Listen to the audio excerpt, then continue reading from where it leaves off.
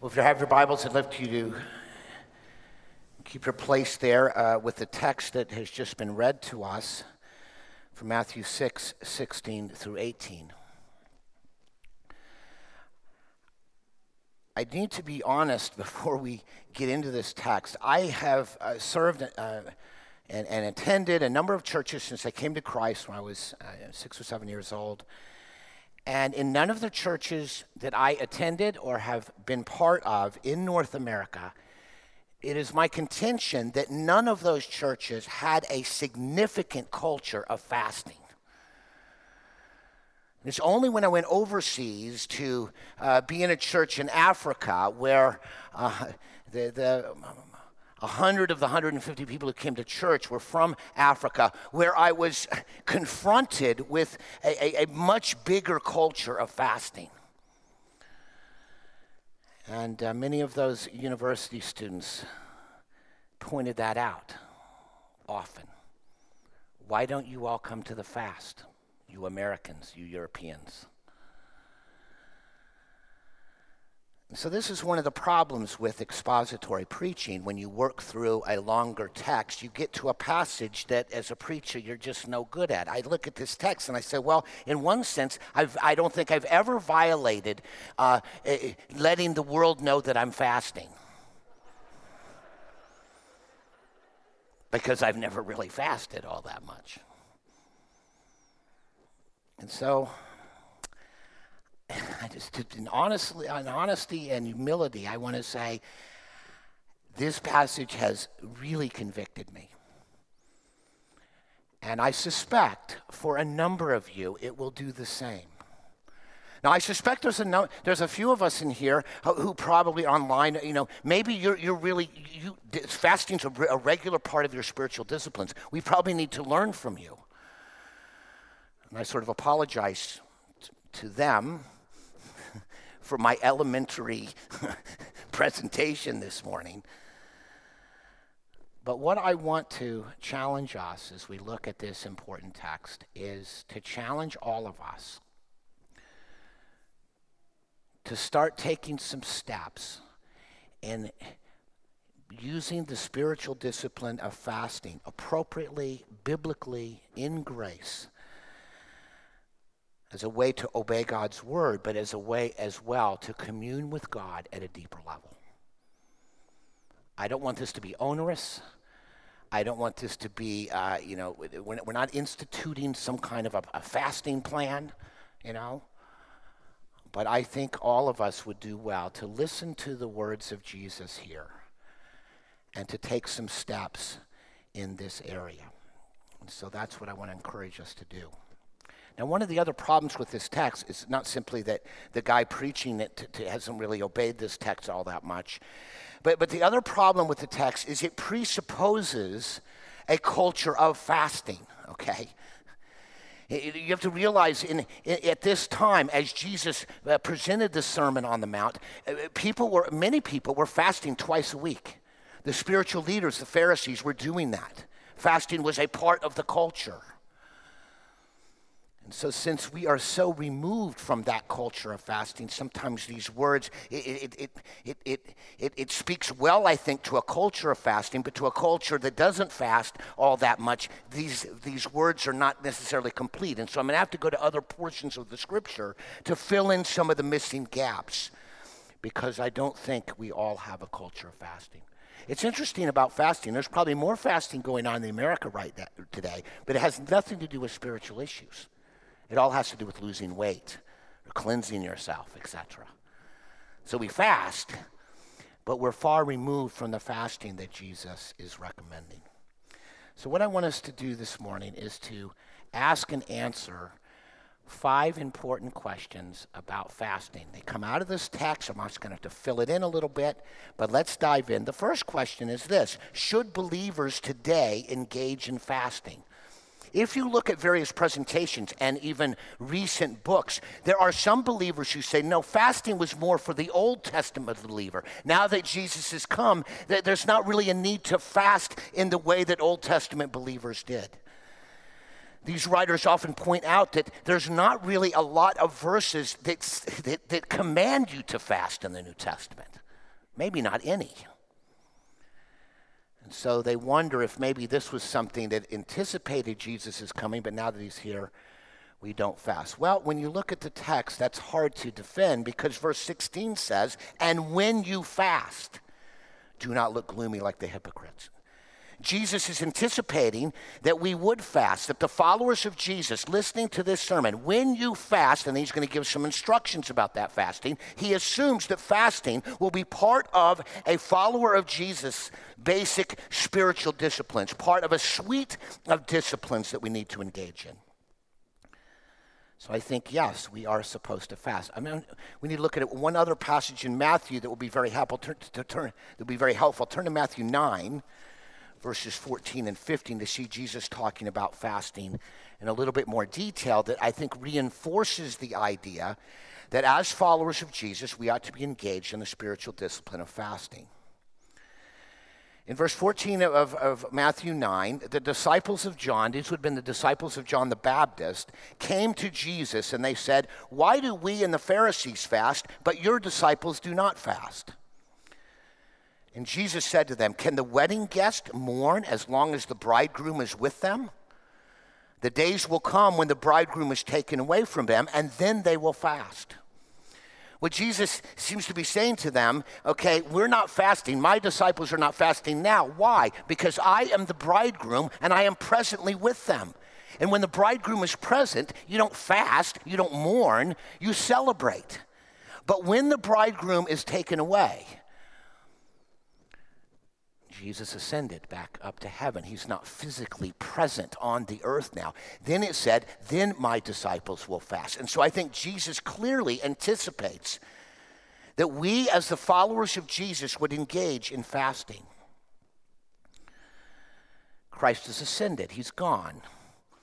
He's not physically present. Now, he's spiritually present with us through the power of the Holy Spirit, but he is not physically here, and we await going to him and for him coming back to earth and reforming the earth and rejuvenating the earth and restoring and redeeming the earth. And so now is a time for fasting. It's an appropriate spiritual discipline for the followers of Jesus. That's the first question. Should believers today engage in fasting? Absolutely. Question number 2, why do people fast in the Bible? It's a good question. There's all kinds of things. I won't have time to deal with all of the passages on fasting. I think I'm going to put together a little blog this week that will guide you to all of those passages or to a number of them so you can read for yourself. But let's take a look here on and why do people fast in the Bible. I want to give a macro vision. I want to give a narrower vision and then back to a macro vision to help us understand why did people fast in the Bible. So let me give a macro picture from the text itself. Jesus says, when you fast, again, assuming we will, do not look gloomy like the hypocrites, for they disfigure their faces that their fasting may be seen by others.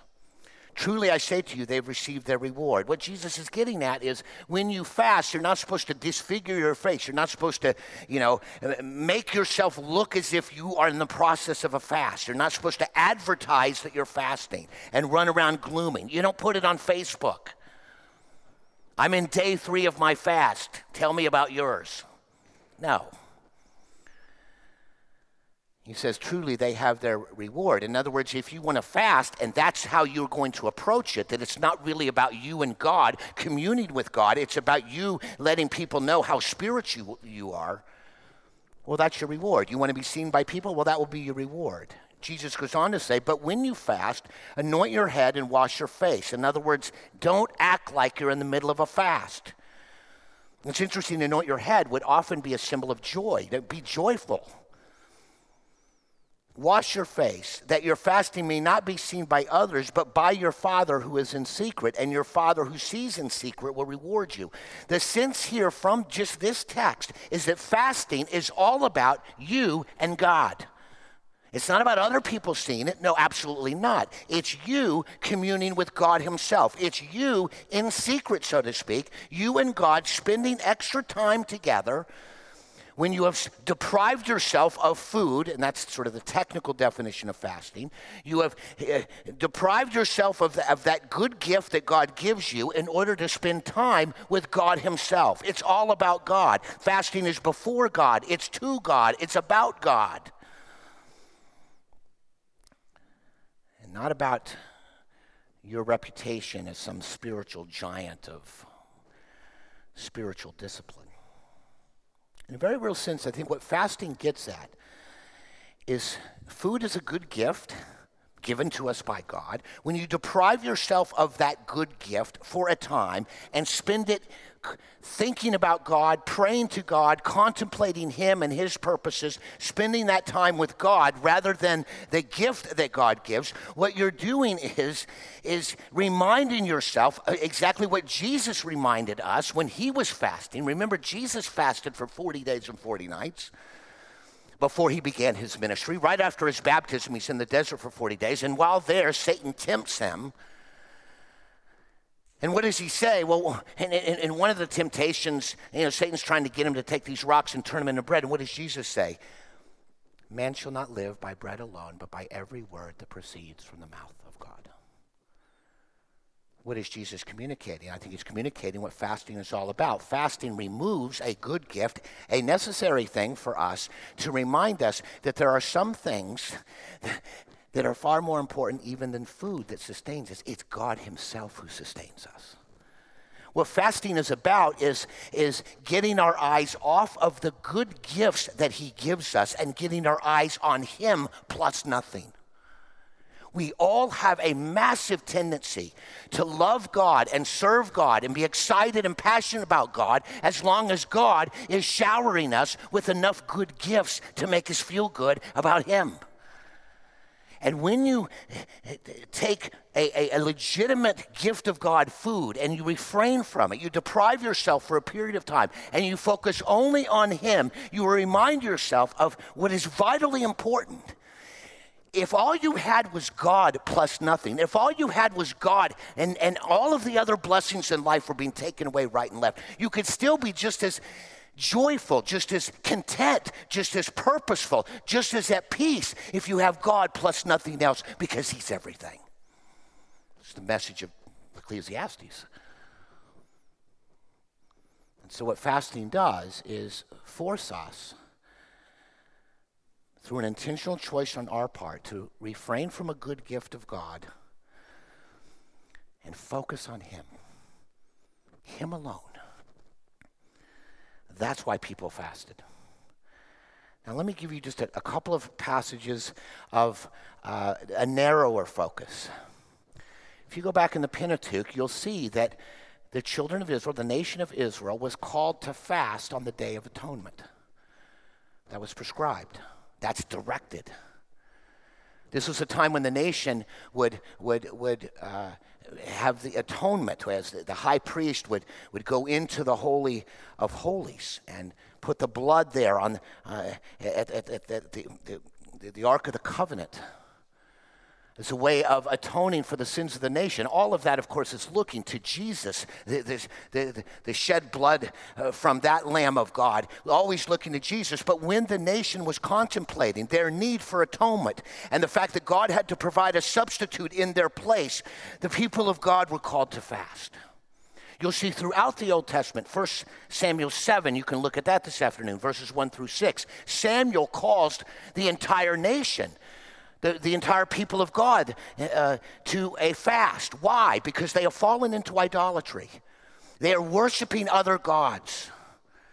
And He's calling them to a time of fasting, to do without food, to refocus on God, to realign their lives with Him, and to let God do business with them in repentance and confession of sin, and to restore their intimacy with God.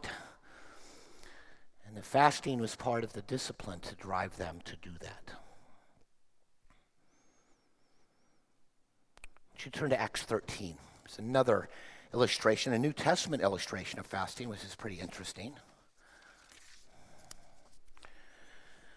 This is now Acts 13, verses 1 through 3. This is now at the church at Antioch. This has now become, the church has moved out from Jerusalem and has moved into Antioch, and a number of key leaders are in Antioch. The church seems to be flourishing there, and here's what is described in Acts 13, 1 through 3. It says, now there were in the church at Antioch prophets and teachers: Barnabas, Simeon, who was called Niger, Lucius of Cyrene, Manaen, a member of the court of Herod the Tetrarch, and Saul.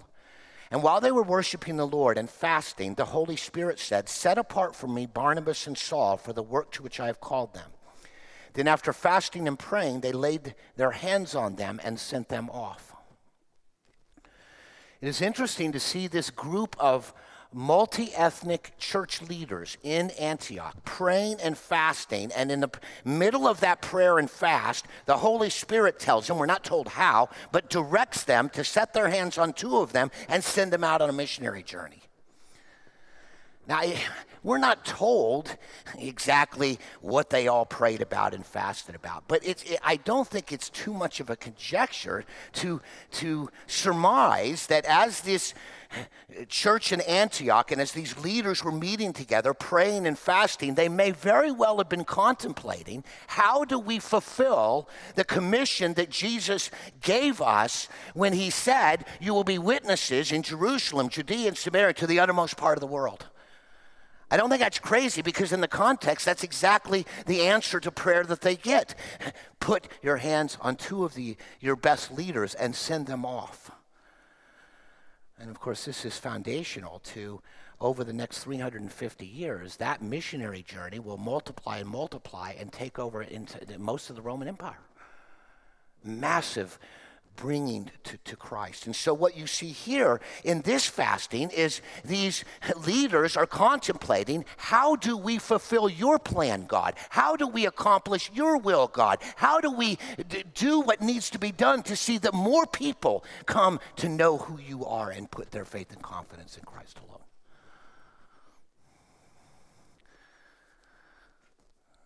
That's sort of the narrow focus. I'll send you out on a blog this week a lot of other passages where people were praying and fasting for different things.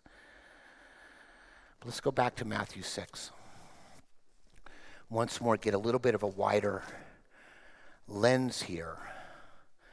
Fasting is all about God. It's for him. It's communing with him. It's setting aside the gifts that he gives us so that we can focus on God plus nothing else. We see that the children of Israel fasted and prayed when they were contemplating God's forgiveness of them, their need for forgiveness, their need for repentance. We see the early church leaders meeting together to think about how God would want them to fulfill God's worldwide mission. And in the context of the text on fasting, verses 16, 17, and 18 that we're looking at, if you just go up just a little bit to the Lord's Prayer, you see some other big picture items for why you would fast. Notice the prayers that Jesus instructs his disciples to pray like. The first prayer request, "Our Father in heaven, hallowed be your name."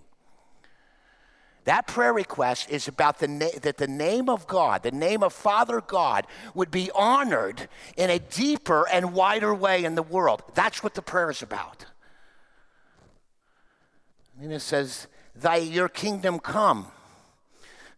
This idea, and I think there's sort of two issues here. On the one hand, the prayer is about, we want to see, Lord, more people under your authority, where God's rule and reign, where Jesus' rule and reign is being activated right now on the earth, but it's also looking to the future. Recognizing that in the future, because of the death, resurrection, and ascension of Jesus, we know Jesus is coming back and he's going to put the world right. And we long for that, and we pray for that. And then it says, your will be done on earth as it is in heaven. This is a prayer that what God wants, what he desires, what he commands, what his word directs is being done today even. Today it's being done the way it's done in heaven. When God speaks in heaven, everybody moves around and does what he says, right? The last person who didn't do that doesn't live there anymore, right? Satan. So when you see this in context of fasting, it seems like what Jesus is arguing for, what fasting has always been about. Since it's about God, it's about us looking at our own lives, looking at the world and its brokenness, looking at our lives and our brokenness, And because we know we're not the people we ought to be, and we know that God's will is not being done today as it ought to be, we don't see more and more things being ruled and ordered by God himself. We fail to see the beauty of the future kingdom coming. We want to see God's name hallowed and honored more and more. That is a cause, a reason to spend time depriving ourselves of God's good gifts in order to focus on God plus nothing, so that we can reorient ourselves around his priorities, his kingdom, his name being hallowed. I think you see that in this text, because what Jesus is so concerned about, it's so easy for us to turn fasting into something that's about us. I was reading this, all these quotes. Jonathan Edwards talked a lot about fasting. Here's what he said, so convicting to me as a pastor. He said, the state of the times, okay, he's writing back, in the 1700s, which it feels like it couldn't be worse than it is today, but maybe it was just as bad, I don't know. The state of the times extremely requires a fullness of the divine spirit in ministers. And we ought to give ourselves no rest till we have obtained it. And in order to do this, I should think ministers, above all persons, ought to be much in secret prayer and fasting, and also much in prayer and fasting with one another. It seems to me it would be becoming the circumstances of the present day if ministers in a neighborhood would often meet together and spend days in fasting and fervent prayer among themselves, earnestly seeking for those extraordinary supplies of divine grace from heaven that we need at this day.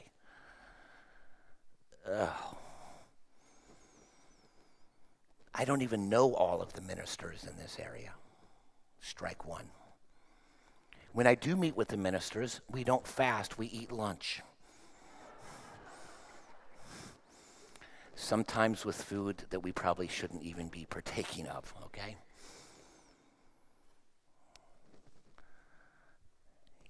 You see what fasting does? It gets our eyes off ourselves. It gets us our eyes off the gifts that we so often demand that God give us all the time, and gets our eyes focused on him. What are his priorities?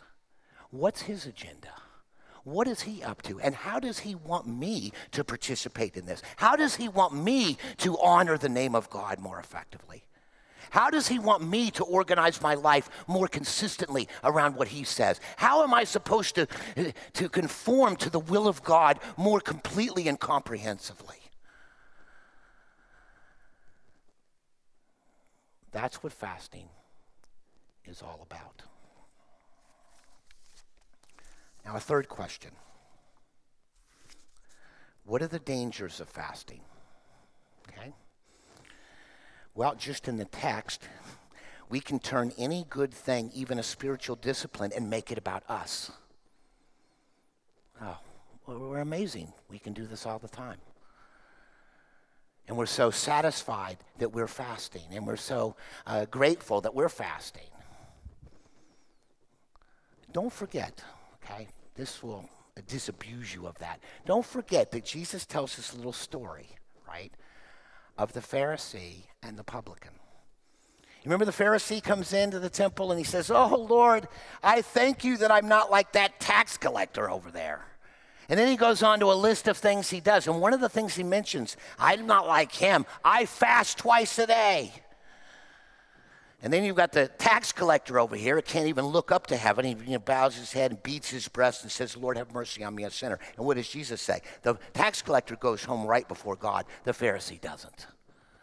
So another danger of fasting is you think somehow you're meriting God's acceptance because you fast. Or even worse, you think that because you fast, God's going to give you whatever you're praying about, whatever the broken piece of the universe you're giving over to him. You think, well, I fasted, he's got to do it. That's not how it works. I'm sorry. He will do what he wants to do in his time. He's God, you're not. I'm not. And if you want another little scary passage to read this afternoon, read Isaiah 58. Don't have time to look at it. Isaiah 58. It's the children of Israel. The God's people are fasting. They really are.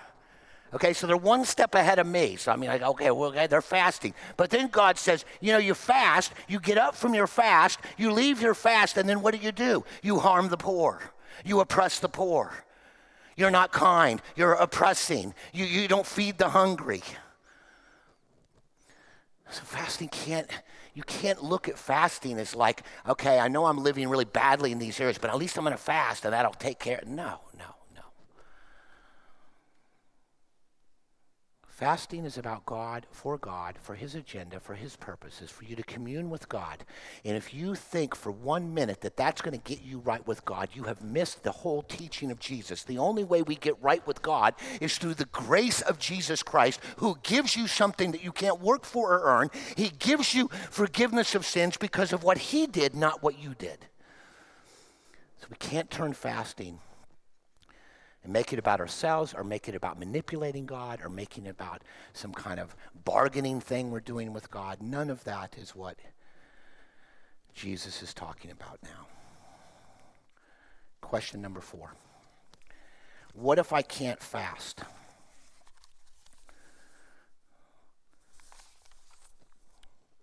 So,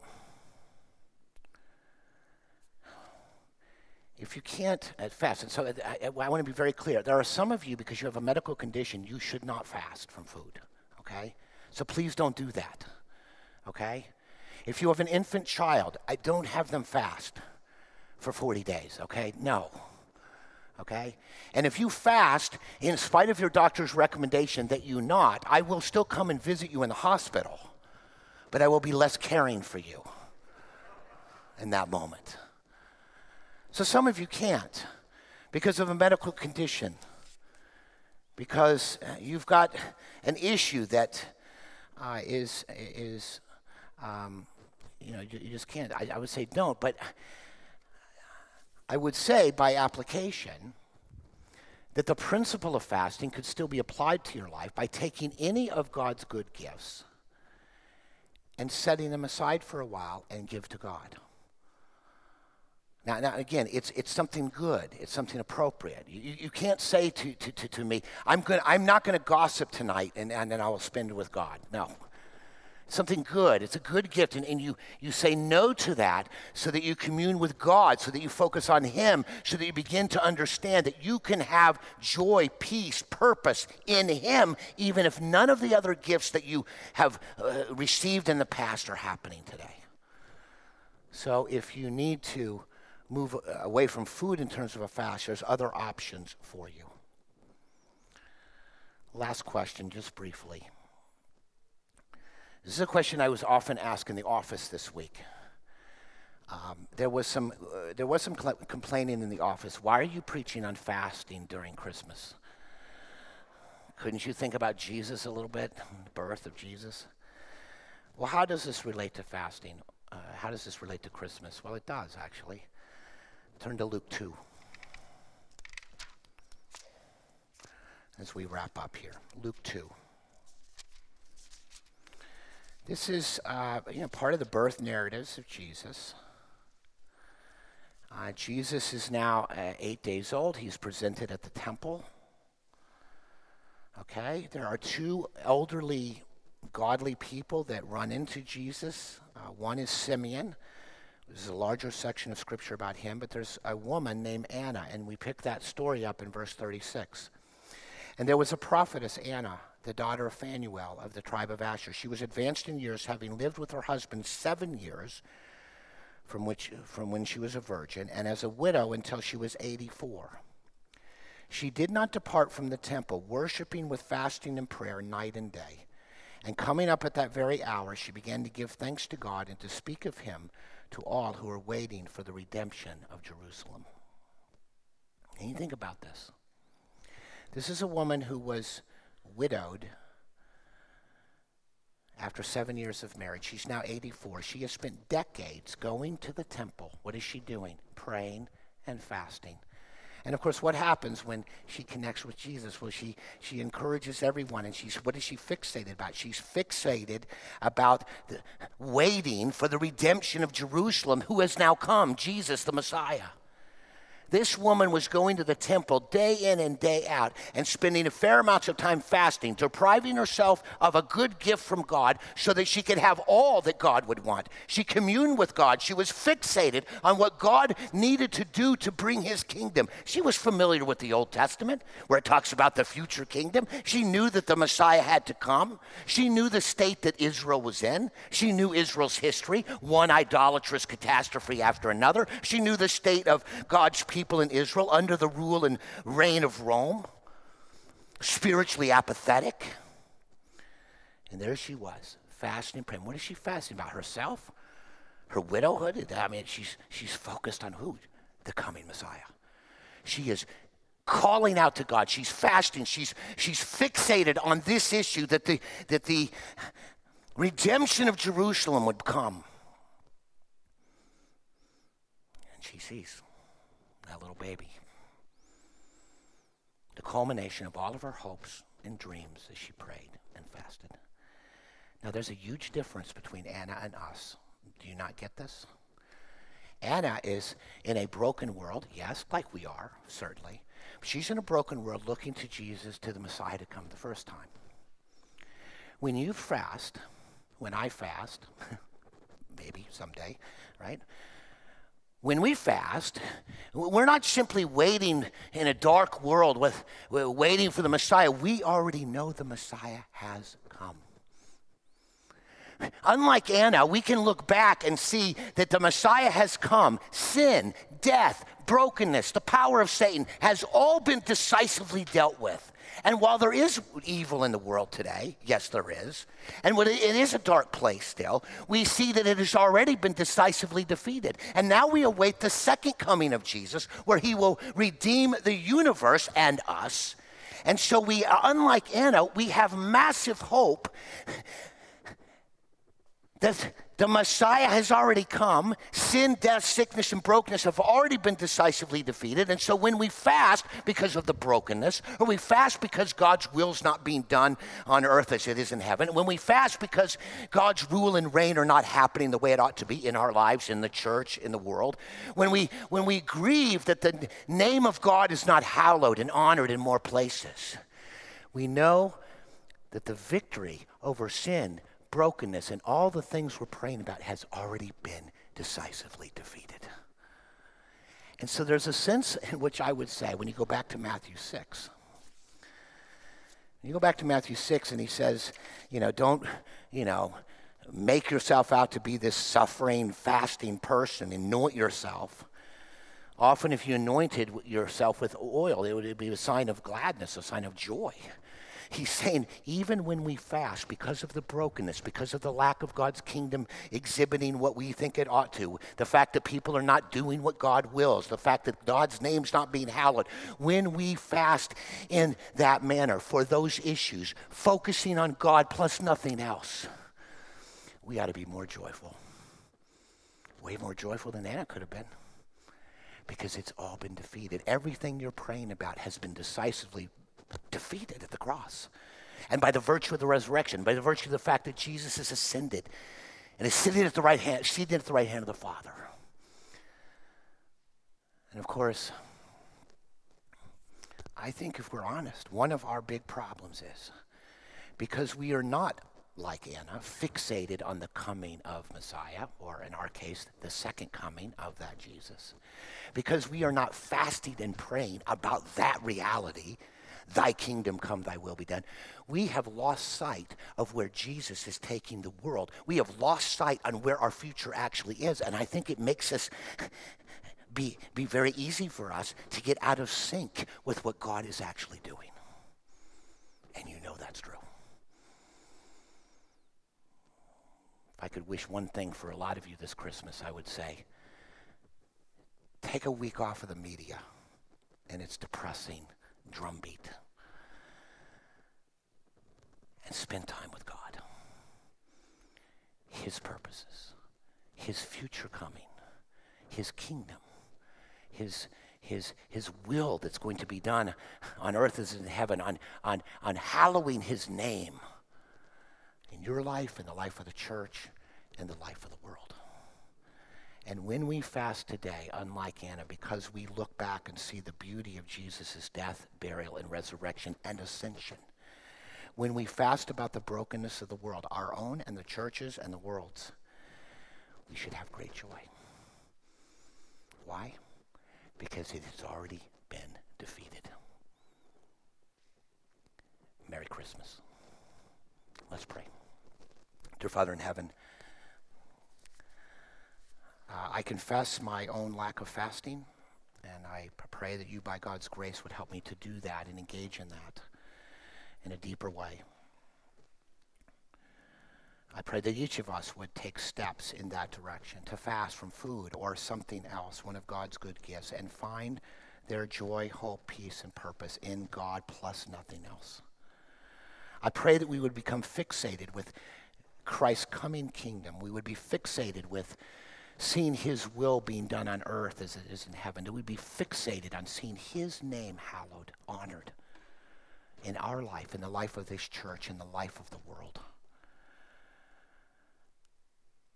I pray, Lord, that as we engage in this discipline, we will not manipulate it and turn it into some way to manipulate you or to promote ourselves or to turn it into some legalistic way of earning your favor, Lord, or looking good to others, but that we would see it as an opportunity to get back to you and find that we don't need your good gifts to be satisfied. In you alone, we are satisfied. Help us to that end. In Jesus' name, amen.